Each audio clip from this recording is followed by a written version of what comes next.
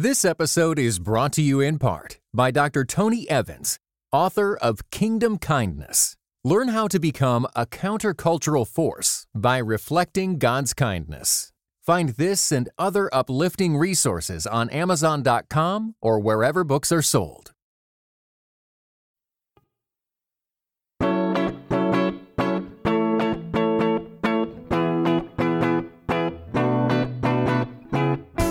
You're listening to Seeing and Believing, a film and television podcast that searches for the sacred on screen.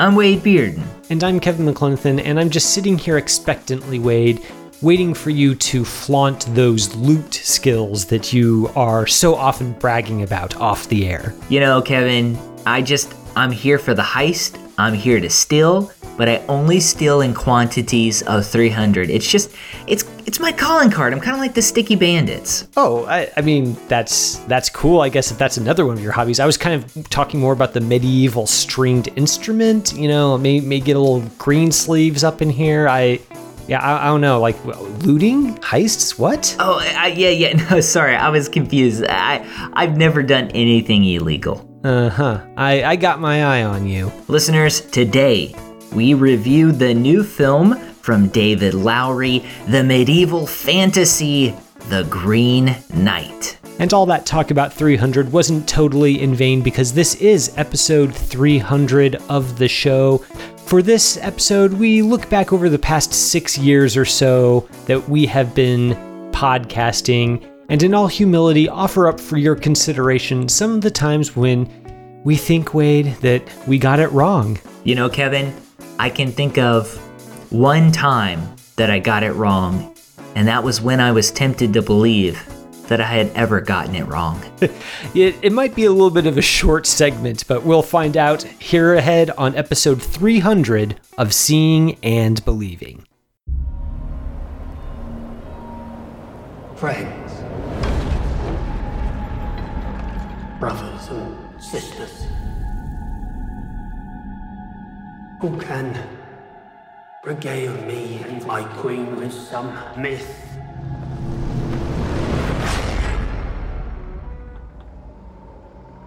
or tale?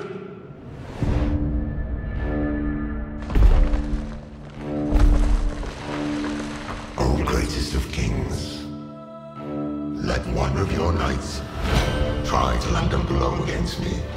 Indulge me in this game. I will meet thee.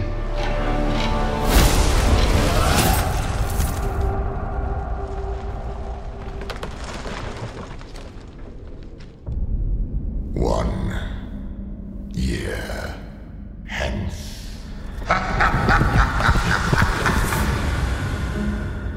Yes, listeners, this is episode 300. We've been doing this for about 6.5 years. We're closing in on 6.5 years. It's wild. We have thrown around a couple of ideas for this podcast. One of them, we were going to review Zack Snyder's film 300, but I don't have that many stars to rate that film. I mean, how is it possible to go above 5? I can't do it. So we decided to pass on that, Kevin. Just give 1 star for every glistening ab that appears in that film. That, you'll probably approach it, right? Wow. No, that's a great way to do it. So Kevin and I are going to each bring a list of the moments when our opinions didn't quite stand the test of time. Before that, though, we're going to get to our review of The Green Knight, directed by David Lowery. The Green Knight is a retelling of the anonymously written 14th century poem, Sir Gawain and the Green Knight. Here's the film's official synopsis. An epic fantasy adventure based on the timeless Arthurian legend, The Green Knight, tells the story of Sir Gawain, played by Dev Patel, King Arthur's reckless and headstrong nephew, who embarks on a daring quest to confront the Green Knight, a gigantic emerald-skinned stranger and tester of men. Gawain contends with ghosts, giants, thieves, and schemers in what becomes a deeper journey to define his character and prove his worth in the eyes of his family and kingdom by facing the ultimate challenger. Kevin, we've reviewed a number of films from David Lowery, and surprisingly, I think one of the few times our top 10 of the years aligned is when we both had David Lowery's A Ghost Story on our number one spot years ago when that film was released. We've been thinking about this movie for a while. We've been anticipating The Green Knight for a while. So let's go ahead and just jump right in. There's so much to talk about. What did you make of this film? Man, so that is a really big question because there's a lot you can make out of this film. I feel like I need to see it a second time to fully unpack it. But on initial viewing, I think it's a very strong film. And I have to say, Wade, it's really gratifying to come out of a movie not like still kind of mulling it over and trying to decide what I think of it and still chewing it over. I feel like it's been a while since I've seen a movie that didn't really immediately let itself be apprehended, if that makes sense. You know, I've seen plenty of good movies this year, but all of them kind of are pretty readily graspable, right? They're just it's pretty clear what they are, what kind of story they're telling, the path that they take from point A to point B is pretty clear. And that's not at all the case with David Lowery's latest film. And I think that's really nice. It's a strange film. And I say that as a compliment because it's a film that for me feels like it really captures the medieval era, not as we know it from a lot of pop culture or kind of the way the popular image we have in our mind's eye when we think of Arthurian legend. And it really kind of creates this medieval era that is a lot more alien to our modern sensibilities. And I think Lowery, who wrote and directed, really deserves a lot of credit for committing to that, I guess, for not making this Hollywood version of a medieval setting, but really kind of, you know, creating something that's fantastical, yes, but also feels very rooted in another time that might as well be fantasy for those of us living here in the 21st century. And I don't know, I think that this is a film that requires a lot of the viewer, but also rewards them in equal measure for sticking with it. So I liked it quite a bit. I'm really interested to jump into the discussion with you, Wade, because this is a film that probably admits as many readings as it has viewers. So I really want to hear what your take is. Yeah, no, I liked it. And I mean, for all the things that you talked about, I would say, though, I feel like the meaning is, I don't know, I feel like it's pretty straightforward near the end. There's a little bit of ambiguity throughout the story, but I don't know. I guess I walked away with what I felt like I needed to know. And I read an interview by Lowery, and he actually surprisingly goes into a little bit of detail regarding the ending. And so I almost felt like there probably could have been more in that regard, a little more ambiguity. But I do like this film, and I do want to see it again because there's a lot to unpack, and there are some just amazing images I want to watch. I want to watch again. This really feels like one of the biggest cinematic moments of 2021 so far. Just seeing this and it being on the big screen and not releasing to home video. I don't know. This feels strange to say, but it just feels old school in a way. Like it feels like we might not get a lot of movies like this in this way in the future. It reminds me of films we saw, years ago, a couple of years ago, rather than in 2020 and 2021. So make of that what you will. But I like this film a lot. There's so much to commend. And yeah, we're going to get into some of those big ideas as we go through this podcast. Well, I think one of the things that is to be commended about this film is, on its face, it's a pretty simple story. Gawain encounters the Green Knight at a Christmas feast at Arthur's table. He decapitates the Green Knight. The Green Knight has said that in a year, Gawain is going to have to make a pilgrimage to the Green Knight's abode and receive the exact same stroke that he gives at the Christmas feast. And the entire film is basically Gawain going there and kind of having these little episodic adventures along the way. And none of them are, terribly complex. There's not like a lot of twistiness in the plot. And yet Lowery finds so many ways to take this simple on its face story and add a lot of crunch to it for somebody who's being really attentive. There's a lot to mull over in terms of, what is virtue, what is courage, what do our ideas of those concepts, how do those align with a medieval view of things?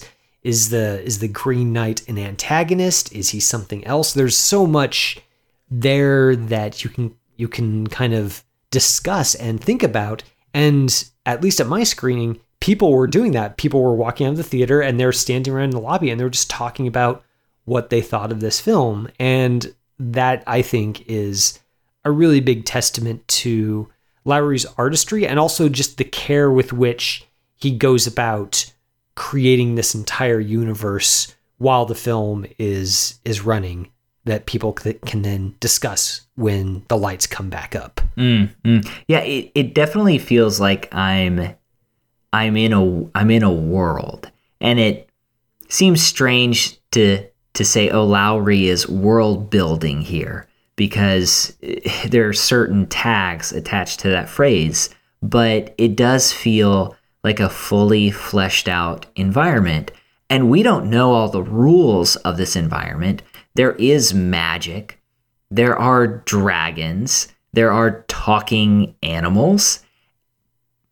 So in one sense, we never get a full glimpse of what's real, what's a dream, what's out of character for this universe, and yet we get enough to know. And we're here. We're in the middle of this environment.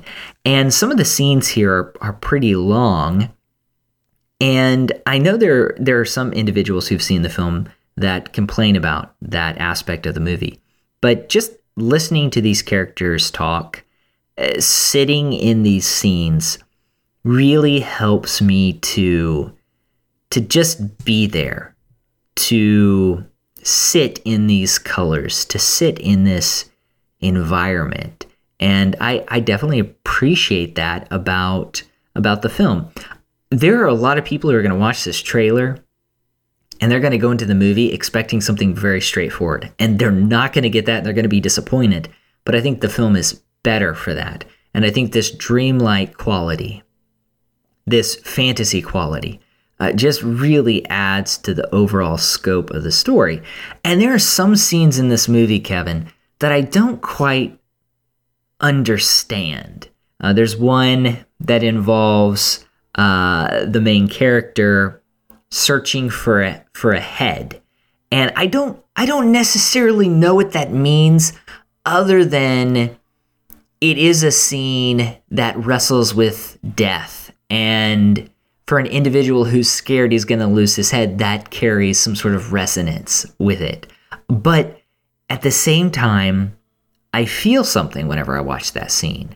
And I feel like that scene just kind of nails what the film is trying to do, even if I don't fully comprehend why it is there.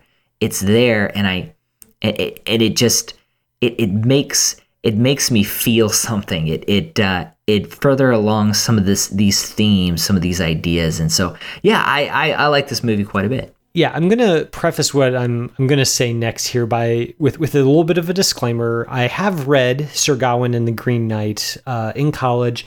I have extremely hazy memories of it, though, so I don't have strong memories of how and where this film adapts that poem. I've read some stuff online about just kind of like jog my memory a little bit, but all that to say, like this is a lot of that's coming secondhand. I don't really remember the source material all that strongly.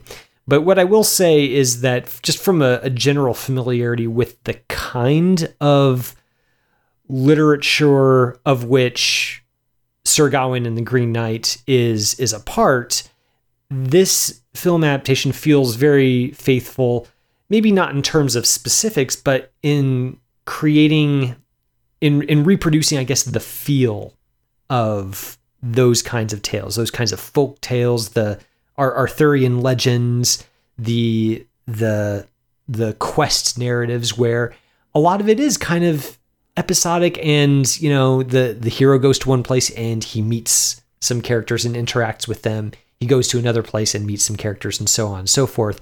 And these encounters sometimes tie in on a certain level thematically with the overarching quest narrative that he's on, but they're not necessarily tied in super strongly. It's more about just revealing things about our hero, revealing things about the world in which he lives, and maybe there's a little bit of thematic heft to it, but that's kind of tertiary. And that sequence you mentioned where it's an encounter with Saint Winifred, I think is that chapter's title. And it's kind of just this, he goes to a haunted house essentially, and a ghost tells him she wants him to retrieve her head from a pool, and he does, and then he leaves. And yet it just has this ghostly quality that is mostly, to me at least, about world building. There are thematic resonances about how, he goes there after an encounter with some highwaymen who, take his possessions and rob him and leave him for dead in a forest because they don't think that he was helpful enough. He didn't give them enough money for providing directions earlier, and they think that he didn't do enough for them in return for the help they provide for him. And then in this sequence with Saint Winifred, he kind of says, "If I get you your head, what will you give me in return?"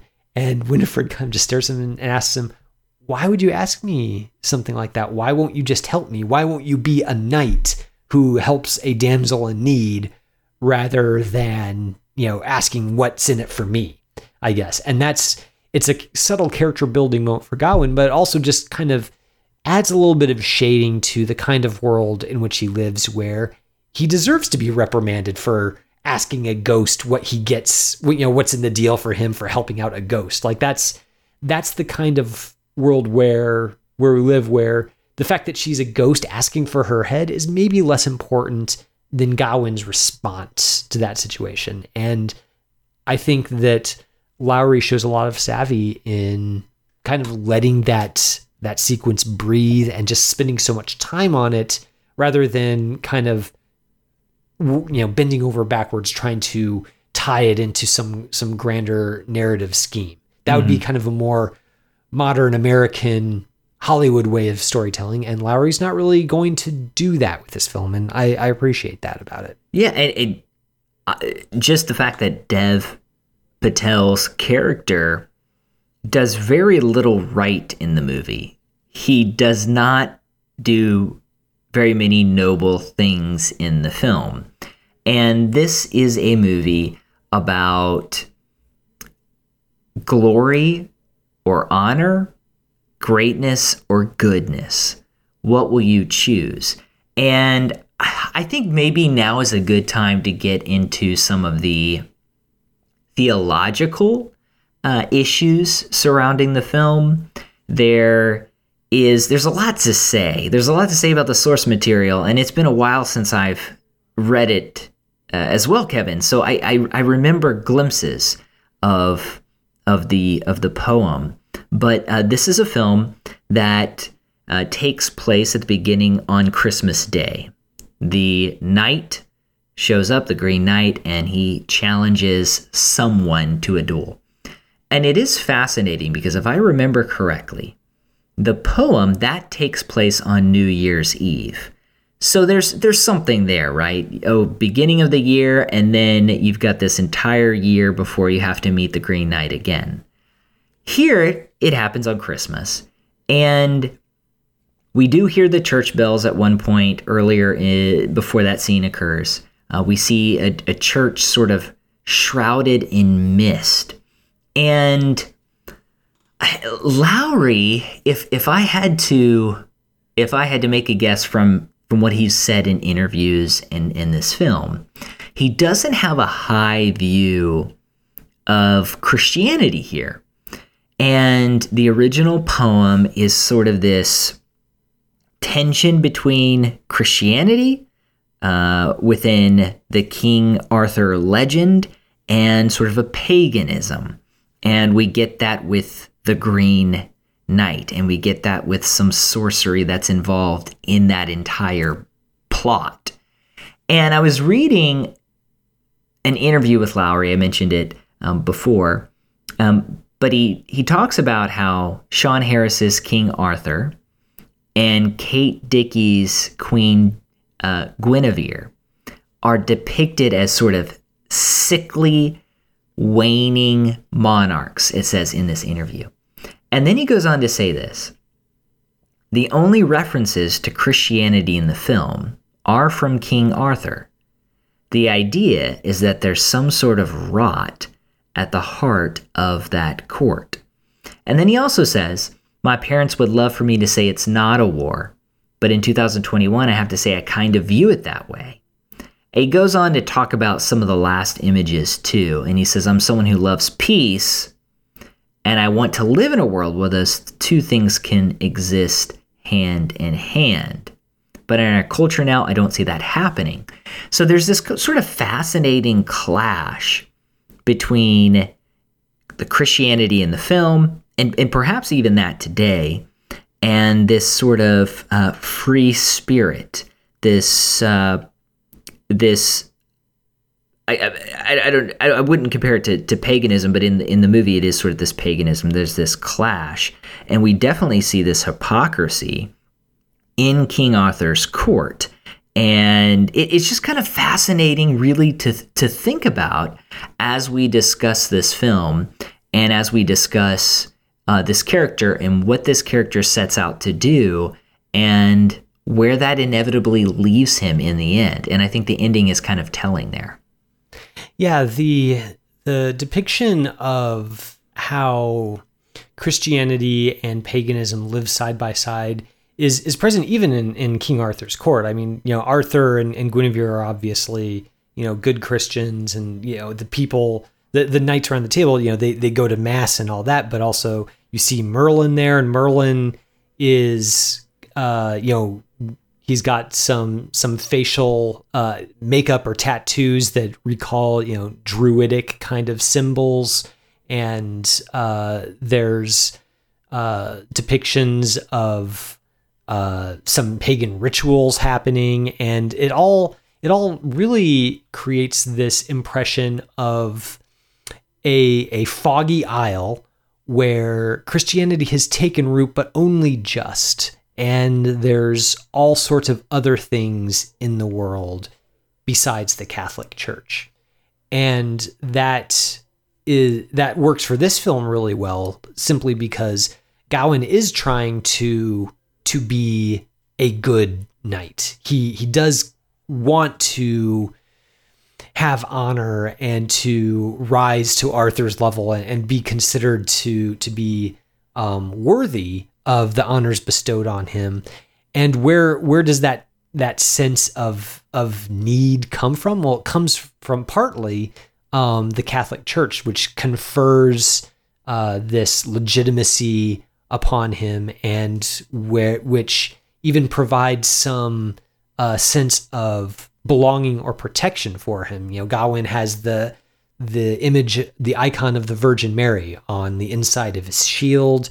It's obviously something that is taken seriously, and yet it's not it's not the only thing there is. And that feels, it does feel of a piece with what we know of the early church. I mean, obviously this isn't set in a historical time, but you do know that when the Catholic Church was spreading over Europe and taking root in previously pagan places, there was some synthesis of the Christian belief with pagan belief, and seeing that kind of put through here really renders Gawain's moral and spiritual dilemmas really poignant, because there's so much kind of tugging at him in different directions: self-preservation, paganism, like pagan protections. He has this girdle that supposedly has magical powers to protect him, and then the Virgin Mary, and all of them are kind of acting upon him, and that creates this really compelling conflict within Gawain himself. And I think Dev Patel really illustrates that well, as kind of this guy who is unsure of himself. He's young, he wants to prove himself, but he's not really sure how to prove himself, and he's not sure that he wants the consequences that will follow once he does.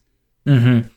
And just the idea of what it means to be great in King Arthur's court. It's simply courage. Character seems to not be all too important or as important. And throughout the film, Patel's character has to wrestle with that. He has to understand that. And that's what makes the ending so fascinating. I wish we could talk about that a little bit more. But the cast here is really wonderful. I like Sean Harris a lot as King Arthur, and Joel Edgerton, he's really great. Alicia Vikander she's fantastic here. Production design, the cinematography.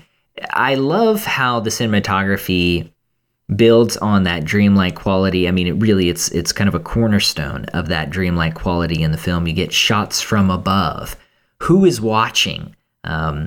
Is it the magic at work? Is it the god of King Arthur's court? What's looking out for them? And there's this other scene where Patel's character is walking and he sees these giants in the distance, and he just feels so incredibly small. And those knights around King Arthur's court, if you think back to that scene, they feel small as well. And right after that scene, the shot basically, there's a shot where the camera just kind of flips upside down. And it really is this moment of reckoning for Patel's character. The idea that the individuals I thought who were in power really are just kind of pawns for everything happening in the universe. And the fact that Lowery puts together a movie that's not necessarily plot heavy allows him to really just kind of sink into a lot of these scenes and to not just tell us what's going on, but to really kind of show us, to immerse us in these ideas and in these feelings. And I think that's what makes this film very, very special. What I really love about Lowery's films is perspective. The sense that he brings of perspective on his characters' lives and their place in the universe. You see that from everything from A Ghost Story, which you and I both really liked, kind of the way that it moves through time. There are a couple of shots in A Ghost Story that we see echoed here in The Green Knight, where Lowery cuts from one image to a field of stars or the night sky. And in doing so, creates this relationship between this cosmic idea of the universe, the fact that there are things beyond the earthbound world in which we live that are somehow intertwined with our own existences. And you see that here when, for example, Gawain is diving for St. Winifred's head. there's a cut to a star field while he's underwater, where the bubbles underwater become stars in a night sky. It's lovely cinematography. And, obviously Andrew Droz Palermo, the director of photography, worked on A Ghost Story as well. Lowery edited both films. It's just, you really see the relationship among all these films. And you even see it in something like Lowery's film, The Old Man and the Gun, where simply the age of the central character gives him a perspective on the shape of an entire life. And we see that echoed here in The Green Knight, where we jump forward in time a few times over the course of the film, where Gawain kind of gets a glimpse of his future, of his death, of his old age, of what might await him if he makes certain decisions and takes certain paths.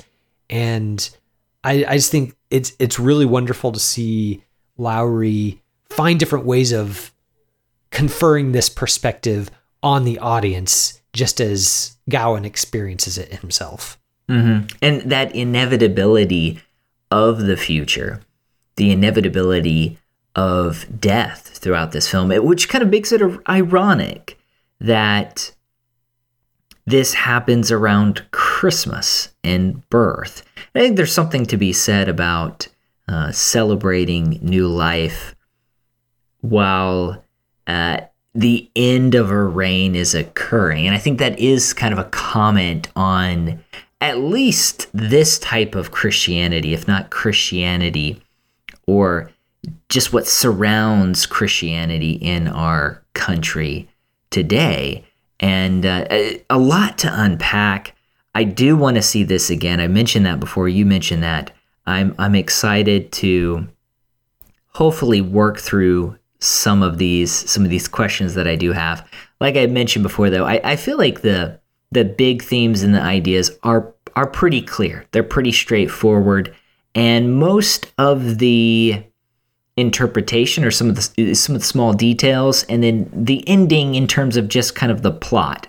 But I think the ending gives us everything we need to know. It gives us the entire story, especially if you remember the end of the poem and how that how this film diverges from that. It definitely is a comment on the same issue and some of the issues we've been talking about: nobility, character, bravery, courage, just from a different angle.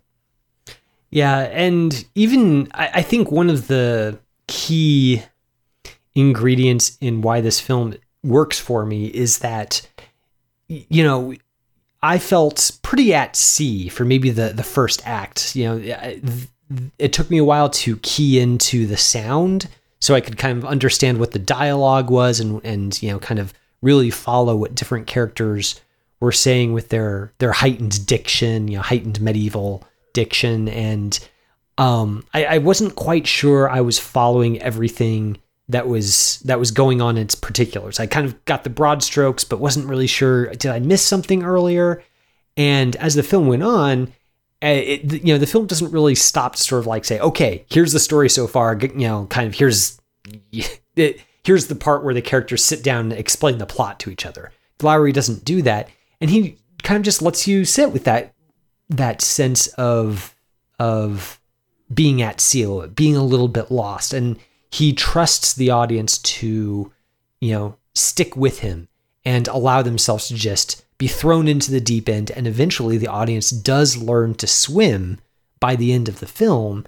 And I don't know, I think that that's really the mark of an excellent director who has that kind of faith in his audience and is fully willing to build his film around that kind of sense of dislocation rather than trying to avoid it entirely or run away from it.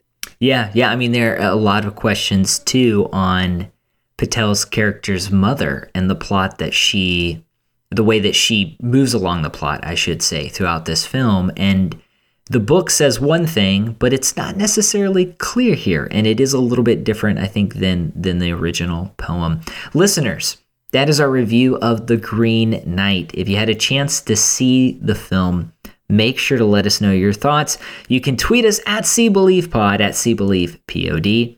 You can also email us, seeingandbelieving, capc@gmail.com. Don't go anywhere. We're going to be talking about the times we felt like we got it wrong these last 300 episodes. I don't think we'll come back at episode 600, Kevin, and say we got the Green Knight wrong. But who knows? All that's coming up here in just a moment on Seeing and Believing.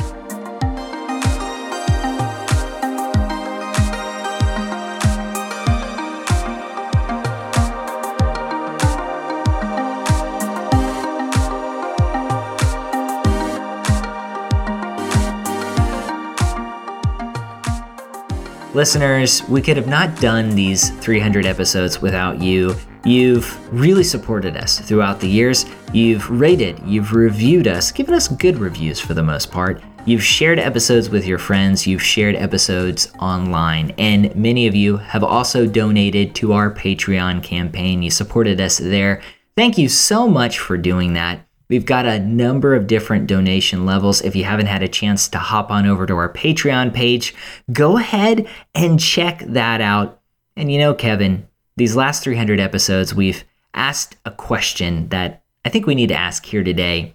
It involves one of our donation levels. It's the what can you buy for $5 level, and you get a lot of great perks there. It also begs the question, what can someone buy, Kevin, for $5? Well, you could give $5 a month to Seeing and Believing, or if you're so inclined, $5 a month would also get you a subscription to a hot dog service. So, you know, like, it's kind of old hat at this point to observe that hot dogs and hot dog buns do not arrive in proportional amounts in their respective packages. So you need sometimes a subscription service to like get those extra few hot dogs that you need to fill out your hot dog feast. It seems like a no-brainer, and $5 a month, like, you know, that you could do worse for that. Yeah. I mean, kind of reminds me of a skit on the new season of I Think You Should Leave with Tim Robinson. If you've seen the new season, you know what I'm talking about. But you got to have enough hot dogs to hide in your suit jacket in case you need to eat on the fly during a business meeting. And what better way to do that than a membership, Kevin? I think that's an inspired idea. I agree. It is an inspired idea. Thank you. And of course, listeners, if you're not the hot dog sort, like Wade said, we are always happy to accept your $5 a month over at our Patreon. So definitely head on over there and check it out and, you know, weigh the pros and cons. Hot dog delivery service subscription versus supporting your favorite movie review podcast over here at Seeing and Believing.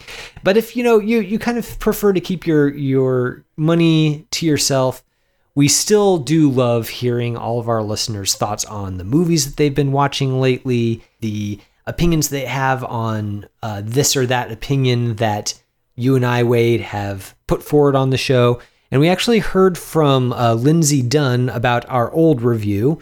We talked about that, and it was a little bit of a split decision. Like, you liked it a little bit more than I did. Lindsay wrote in to say, "Hi, Wade and Kevin. I enjoyed your old discussion. I had very mixed feelings about the movie, and I thought you both made excellent points. One of the things that Kevin criticized is the whole situation," and she goes on to describe how, the characters often say, "I'm a doctor, so I have this set of plot relevant skills, and I'm a statistician, so I have this set of plot relevant skills." Lindsay goes on to write, "One thing I've noticed is that this is a big theme that crosses M. Night's work. Starting with Signs, he had these threads that weren't explained until the end, like, for example, the baseball skills of Joaquin Phoenix's character, Merle. If it wasn't for that skill, he wouldn't have been able to protect his family. Likewise, in Lady in the Water, there were all of these random people living at the apartment complex. Each of them were quirky and had unusual gifts, but because of those traits, they are all able to help. In this case, maybe M. Night tried to hit it way too hard in Old, but I've always liked that about his stories. There's the concept that everyone has a purpose and a role to play, no matter how small it seems." Thanks for writing in with those thoughts, Lindsay. I'm not sure that I am as fond of that tendency of M. Night's that as you are. But it is true that Lindsay is right on that he does kind of return to this idea of people having a destiny or a role to fulfill in all of his movies. It's an interesting through line to chart through all of his movies, good and bad. So that's a really interesting observation. Thanks for writing in to point that out.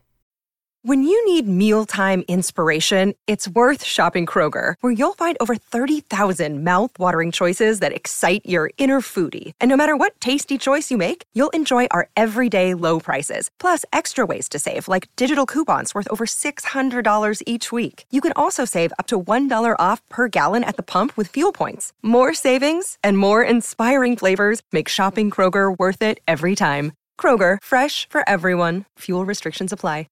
Yes, thanks, Lindsay, and did disagree, Kevin, but I certainly still like old. Listeners, you can head on over to our Patreon page, patreon.com/seeing_believing_podcast. And as always, you can reach out to us on Twitter at SeeBelievePod or through email at seeingandbelievingcapc@gmail.com.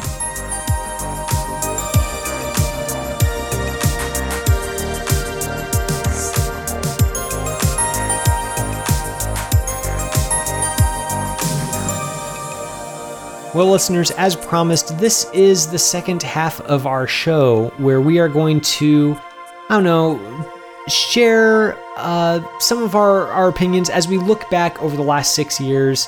I feel like we've done plenty of celebration, Wade, with Yes. our over our, where we got it right or our accomplishments that we're really proud of. And that's all really great. But, there is something to be said for, taking a deep breath and taking stock of the places where we may not have gotten it right. And that's part of learning and growing as well. So that's what we're going to do here in the second half. Are you ready, Wade? Have you? I'm ready. I will say this. After 300 episodes, I'm surprised how little mistakes were made. I mean, if we made 150 mistakes over the course of 300 episodes, I'd probably be pretty happy. So any number below that is it's gravy, Kevin. It really is. Well, it sounds like you have not eaten nearly enough humble pie yet, so you better strap in, because we are going to talk about those few times when we do kind of feel like we missed the mark a little bit. I am curious to know, kind of as you were going back through the backlog that we've built up over the last 6 years or so, was there anything that kind of stuck out to you about our older shows versus our newer shows, or the way that you formulated your opinions now versus then? That's something that I found really interesting, but I'm curious to know what your experience was. Oh man, just going through all of the episodes, and there were multiple times when I was thinking to myself, did we review that film? I don't remember not only reviewing that film, but watching that film. What was that film about?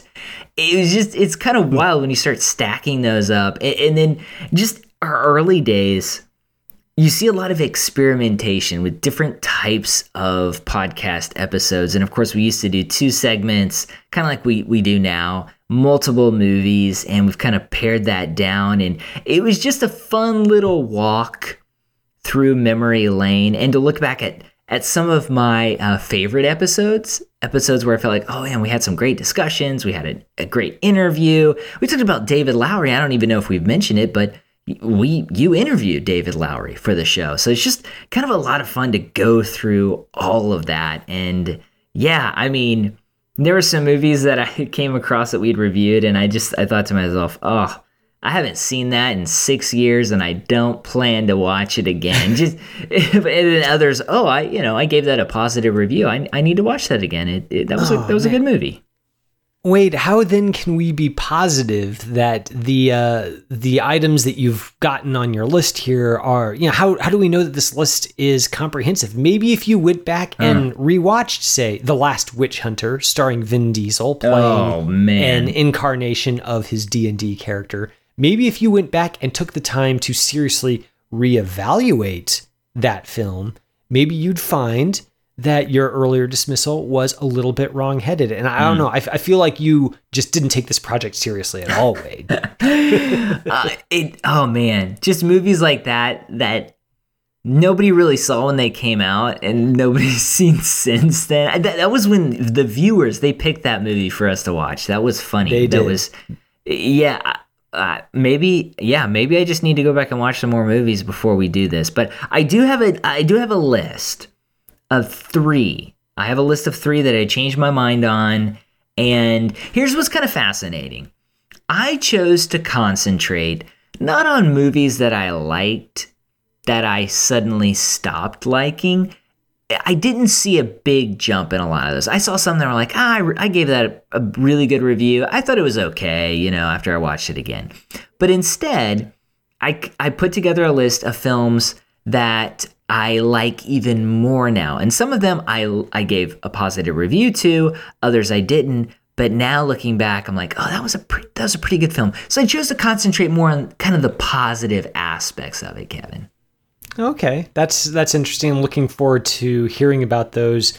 One thing that I noticed going back through our backlog is if there's one kind of thing that I feel like I'm most embarrassed by in the past, it's maybe not so much my specific opinions, but just my speech patterns in some of these earlier episodes. I had some verbal tics, and I probably still have some different verbal tics now, but back then I was listening, I was like, Kevin sure does say, I'm not entirely sure that something is, the X, the I'm not entirely sure formulation crops up a lot in those earlier episodes. And if there was some retrospective where we talk about just our verbal tics that we are embarrassed by and wish would go away from those earlier episodes, that would definitely be at the top of my list. Oh man. But I also have 3 films that I found my opinion migrating on, and most of them aren't really drastic. Like there aren't any picks on here where, I loved it and now I hate it, or I hated it and now I think it's great. It's more subtle than that, but I did find myself realizing, what? I think that I would go back and give a completely different review if we could, re-record some of these earlier episodes. So we're going to talk about those in a little bit, but we'll start with you, Wade. So you get to have that humble pie before I do, thank goodness. What's your first pick here? Well, before we jump in that, another thing to add on to, it is fascinating to look at our past episodes and to see, oh, wow, a movie that I love that's like one of my favorites. Oh, that was the first time I watched it. Like Mad Max Fury Road, like just kind of movies that I think are classics now. Just, oh yeah, that's when I first reviewed it. So it is fun to look back. Yeah. So I wanted to stir the pot a little bit with this one, Kevin. I wanted to just add a little bit of drama and a little bit of conflict. This movie came out and I saw it early. We both each individually saw a critic screening of this, so we were able to review it and release the episode on the day the film released. And we don't get to do that all the time, but it was really, really big film. So I saw it on like maybe a Tuesday, and then Priscilla wanted to see it, so I saw it, I think, on a Friday night. And first time I saw it, I was just like, oh no, I don't know. I was just disappointed. I think I gave it maybe like 2.5 or 3 stars out of 5. And then I saw it that Friday night, and I was just like, no, I'm just not feeling this again. And that movie is Avengers Infinity War. I did not think, I didn't think it was that great. No. And then Endgame came out, and I really like Endgame. And so I've seen Infinity War probably twice since those initial 2 viewings. Watched it a couple days ago. And maybe just because there's almost like this little bit of nostalgia there, like, oh, we're not going to see Robert Downey Jr. anymore, or oh, we're not going to see this character anymore. And then also knowing that there are stakes, because when I first saw Infinity War and they, the snap thing happens, I'm like, oh yeah, they're just going to bring him back. Like, this is dumb. But even though they brought them back, there are still consequences to all those individuals being gone. So you take those movies, you put them together, and now I like Infinity War. I think it's a pretty good movie, and I enjoy watching it. I think I was I think I was wrong, Kevin. Oh man, well, you're wrong about something, that's for sure. No, I'm giving you a hard time. I'm glad that you found your way around to liking a little bit more. I have not found my opinion evolving, and I actually, I did rewatch it. Okay. I can't remember, how long after I rewatched it on Netflix, so it was long enough past the initial release date that Netflix had picked it up and was showing it. And this was before Disney Plus happened. So Marvel movies were still allowed to be on a different streaming service. So I caught it again then, and it did not improve for me on that second viewing. I was really, I don't have a smartphone that I keep with me while I watch movies, but I did kind of find myself thinking, man, I would really rather be kind of like scrolling through Twitter or something rather than watching this long battle scene. It did not hold my interest anymore on the second time through than the first time, unfortunately. Okay. So what's your number 3? What film did you get wrong? Well, I'm not going to be quite as, positive as you. I've got kind of a mixture of 3. I've got, one where, I liked it and now I've cooled off on it a little bit. I've got one where I had hesitations about something and now I think it's kind of a masterpiece. And then I've got kind of a mixture of both. So I'll start with the more negative one first and kind of get that out of the way. Way back in 2016, Wade, you and I reviewed La La Land on episode 90 of the podcast. 210 episodes ago, we reviewed La La Land and we both just really liked it. I think I expressed like some misgivings about the ending, but overall thought it was really strong. 2 episodes later, in our top 10 episodes, we both had La La Land on our top 10. You had it at number 1. I think I had it at number 10. And I still like La La Land okay. I don't think it's a bad movie, but I've really cooled off on it since then. I went back and looked at my top 10 from that year, and I would not put La La Land even in the top 15 now anymore. I think Fences I caught up with a little bit later, and that, bumped La La Land off my top 10 officially. And then just looking at what else was on there, like the Hirokazu Koreeda, Our Little Sister, there was Manchester by the Sea on there, all sorts of films that if I were to go back and redo things today, I would rank them all above La La Land, which, is enjoyable, but definitely not an all-time movie. I feel like, I overpraised it a little bit. And yeah, I don't know, I guess I have to repent in dust, sackcloth and ashes, or I guess since it's La La Land, I'd have to repent in some brightly colored, dance-worthy wardrobe number or something. Who knows? Kevin, I think you got false guilt. I had La La Land at number 1, and I would keep it at number 1. I love that movie. It's fantastic. I turn it on every once in a while. Sometimes when I'm working, I'll actually just turn on clips or even sometimes maybe just the soundtrack. I really like that film. It's one of my favorites, and I'm surprised that it dropped that far for you. I think it's great. I mean, they don't make movies like that anymore. Yeah, I don't know. Like I think when I've as time has gone on, I've become less and less enchanted by the music, the songs and the choreography, which are kind of, it being a musical, or sort of like you need to keep being enchanted by those things for a musical to rightfully be considered a classic, at least in my mind.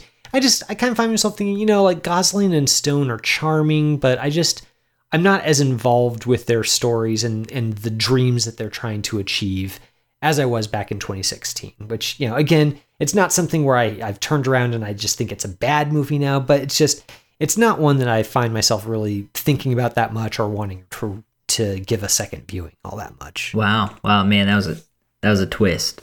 Didn't expect that. I was thinking of some others to throw in number 2. I like Love and Friendship, and I gave it a pretty positive review. You had it on your top 10. I actually have thought more about that film. I like that film a little bit more. I like Crazy Rich Asians a little bit more. I think it's a really good rom-com. But ultimately for number 2, I landed on a film we talked about in episode 143, and that's Alex Garland's Annihilation. Annihilation still isn't one of those movies that I would just, oh yeah, let's turn it on. It's a rainy Sunday afternoon. It's not one of those movies that I would say necessarily just enjoy or absolutely love. But I think I was a little too hard on the film and didn't quite get on the wavelength that Garland's wavelength. I think that Annihilation in 20 years will be seen as this really kind of groundbreaking science fiction work. Not only is it tense, not only is there this mystery to it, not only is it disturbing at times, but it also contains this very personal story, and it does deal with guilt in many ways and grief in many ways. And I didn't realize it at the time, but I'm thinking now maybe Annihilation will become a science fiction classic for a lot of people here soon. So I got it wrong. I like it. I like it much more now.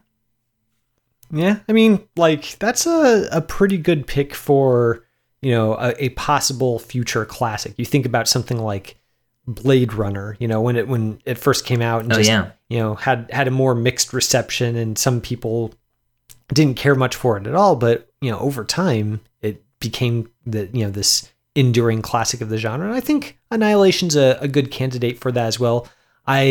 I liked it a lot when I first saw it, and I still like it. I haven't had a chance to revisit it, so I'm curious to know if I would kind of follow the same trajectory as you, Wade, and think of it like I liked it before, but now I think it's a stone cold masterpiece. I think that's a good pick. Yeah, and I didn't quite like it when I first saw it, so maybe it's able to bump a little bit higher for me just because it was a little bit lower. Do you happen to remember, I don't know if you went back and listened to the actual episode, but do you remember kind of what it was about Annihilation that you're kind of meh about initially? I didn't listen to the episode, but thinking back, it was more so just what I felt like was kind of this fragment nature of the movie and disjointed nature. And then there were moments when I felt like some of the bizarreness or the disturbing elements were there more for kind of shock or for feeling rather than actual meaning. And I think those elements are, of course, there for shock and for feeling, but I think there are also some meaning there that I didn't quite understand before. And I don't think I got to the personal story. I think I was a little cold on that personal story, which works a little bit better now. Yeah, that's pretty fair. I didn't think to go back and re-listen to that episode myself, but now I kind of want to compare the Wade of 2021 with the Wade of doesn't like Annihilation. There you go. Well, my next shamefaced confession is that I think, and this is again not a drastic about face, but more just kind of a realizing just how good a couple of films are and how wrong I was to not just immediately recognize that, because in retrospect, it seems so obvious. So, and this ties into your pick a little bit because it's another Alex Garland film. It's his film Ex Machina. When we first reviewed it, we both liked it, but I just, there's something about the ending that just didn't sit right with me. It felt like it was a little bit too cruel or too pat. There was something just schematic about it at the time that I thought was just, it didn't sit right with me. So while I recognized that, Alicia Vikander was a future star, I still think that's probably her best performance. I was kind of like, yeah, it's good. It's maybe not perfect, but now I think it's, like you think with Annihilation, I think Ex Machina is a sci-fi masterpiece, and I think it's, one of these films that will endure and that people will keep watching. I find myself thinking about a lot, especially, having seen Vikander in The Green Knight, just thinking about her incredible performance as the android in Ex Machina. It's just wonderful. And while I was thinking about Ex Machina, I also had a similar about face or a similar evolution with The Witch back on episode 51. So even earlier days, we reviewed The Witch and I liked it, but it had disturbed me so much that I was hesitant about praising it too much, just because I thought it was its depiction of satanic evil was so real that it made me uncomfortable. And I now see that obviously that is exactly what the film was going for, what Robert Eggers is going for, and it needs to be recognized and praised as such. And I think as time has gone on, like with Ex Machina, I think about The Witch all the time, and I think that it's still maybe of all the movies ever made about demonic activity and satanic oppression, I think The Witch is the one that really feels like Eggers understands a Christian view of spiritual evil in a way that all these, other demon possession movies just can't match. I have not seen that movie since I saw it in theaters, and it severely freaked me out.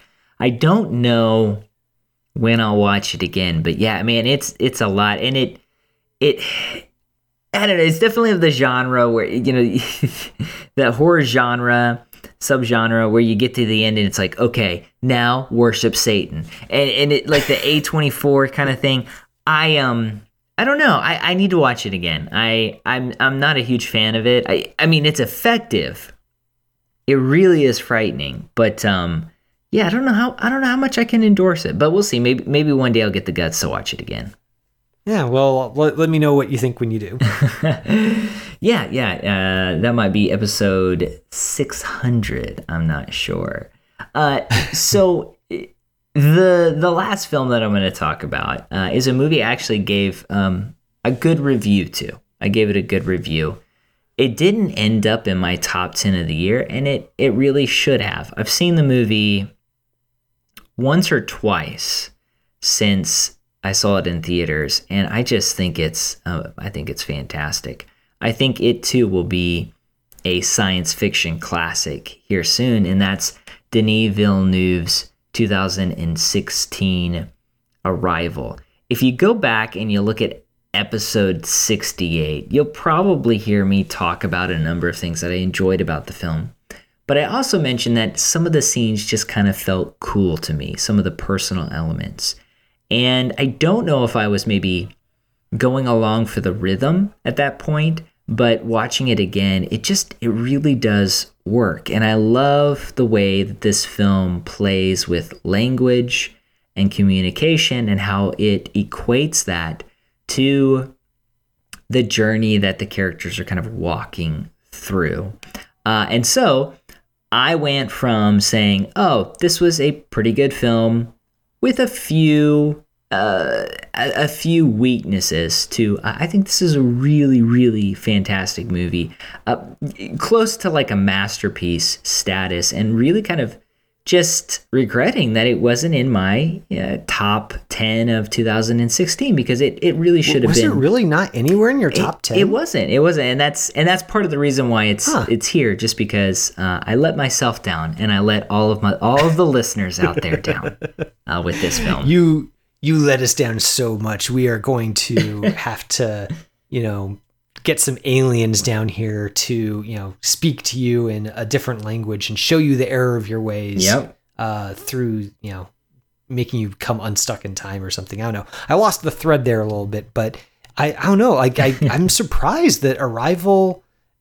I know, since you're such a Villeneuve fan and you like sci-fi, for some reason, I guess in my mind, I thought, oh yeah, that's a Wade movie. Of course he would have it on his top 10. So I'm glad that you're finally aligning your opinions with my mental image of you, I guess. Yeah.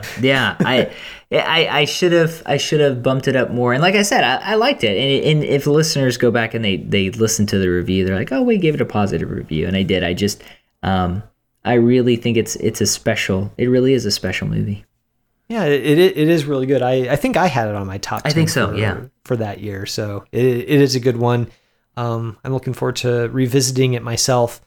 So speaking of revisiting, we back in, during the pandemic, we some new releases were a little bit light on the ground. So you and I kind of did this thing where we did some retrospectives on some famous auteurs who are having new movies that were supposed to come out in 2020. And we just decided, you know what, we're going to go back and, rewatch their entire body of work and just sort of rank them on the show and discuss them a little bit. So obviously Tenet was coming out that year. And so we did one for Christopher Nolan, episode 244.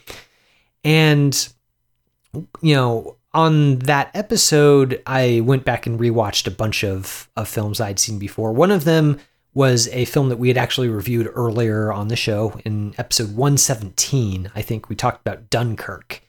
And that was a film, I liked it.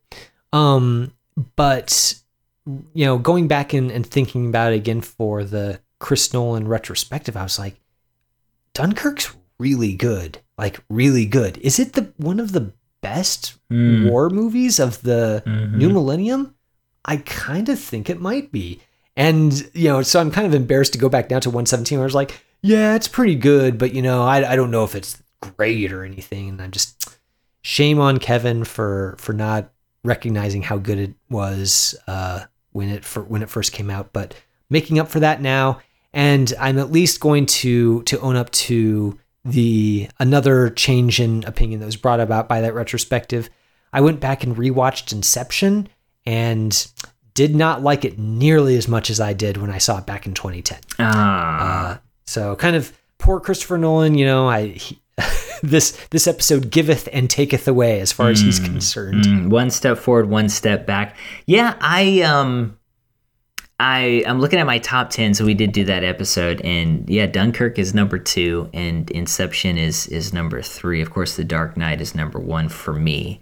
But yeah, man, Dunkirk is just great, and I'm surprised to have seen it, I think, twice since it was released, or it's after theaters, and it's just I could watch it again today. That scene at the end with Tom Hardy just kind of floating. I mean, there's so many great shots. Something else, this kind of transcends what we're talking about here, but I was thinking about movies that I had seen before and thought were fine or decent, and then watched them again because of the podcast and was like, oh, this is amazing. And one of those is a film we talked about for our Stanley Kubrick summer series a couple years ago, our Summer of Stan, the 1964 Doctor Strangelove, or How I Learned to Stop Worrying and Love the Bomb. I watched it years before that, and I thought it was fine. But watching it again, knowing what happens already, and just kind of maybe just paying closer attention as we were preparing for that retrospective, I thought that movie was fantastic. I mean, just incredible. And so I was really glad to be able to talk about it again on the podcast, or talk about it on the podcast, and it pushed me to watch it again and appreciate it a little bit more. I had a similar thing happen. I saw Doctor Strangelove in high school for the first time, I think. And, I was sort of like, I was a dumb teenager. I didn't know what a good movie was. And so I kind of was like, it's fine. And then, I've seen it a couple of times since then, and it gets better with every viewing. It's so good. Mm-hmm. Yeah. Film I didn't change my mind on, The Shape of Water, Kevin. Didn't change my mind on that. Sorry. Part of me was hoping that the biggest disagreement in seeing and believing history would have its healing balm occur here on this episode, where you finally saw the light, realized the error of your ways, and joined the fold. But ooh, I guess it wasn't to be. It wasn't to be. No, not to be. Not this time, Kevin. Not this time. Did you change your mind on Jurassic Park: Fallen Kingdom? I mean, I haven't bothered to rewatch it since then, so I don't know. Maybe if I went back and saw it, I'd suddenly think it's not terrible, which it is. But, yeah, I could be wrong. If there's anything that this episode has taught me, it's that I have been wrong, and I will probably be wrong again. I just hope that it's about something other than Jurassic Park: Fallen Kingdom. Yeah. Well, you never know. You never know. Listeners, Is there a movie that you've changed your mind on after viewing it a second time, or maybe even just thinking about it a little bit more? Make sure to let us know. And we got to end this episode by just saying, hey, thanks a lot. Speaking for myself, I appreciate all of you listeners. I appreciate speaking to you every week and hopefully bringing some good thoughts, bringing some good opinions. I get it wrong. I mispronounce words. But it's a joy, really. It's been a joy to do this podcast, 300 episodes. And Kevin, it's been a joy to do it with you as well. 100%. I would like to say something else here so that I can join in on that, but I don't know that I can really improve on what you said. So basically, listeners, just imagine everything that Wade just said in my voice, and you've got the same sentiments that are going through my head right now. It's been a blast, and here's to the next 300. Here's to the next 300. Listeners, thank you as always for listening to this week's episode and the previous 299. It's brought to you by ChristandPopCulture.com. Our producer is Jonathan Clausen, who every week helps us to search for the sacred on screen. I'm Wade Bearden. My co-host is Kevin McLenithan. And until next time, this is Seeing and Believing. We'll see you later. You have been listening to Seeing and Believing, an official production of the Christ and Pop Culture Podcast Network. Please rate and review the show in iTunes and check out our other shows at christandpopculture.com/network. Theme music by Alexander Osborne and Lindsay Miz, used under Creative Commons License 3.0.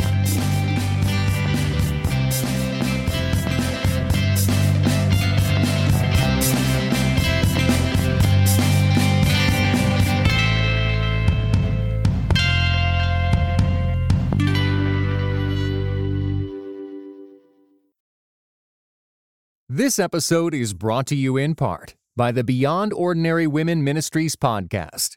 Do you want to grow in your influence? BOW's episodes feature tips for leaders of any kind, from mentoring one woman to leading a ministry. Browse BOW's podcast at beyondordinarywomen.org.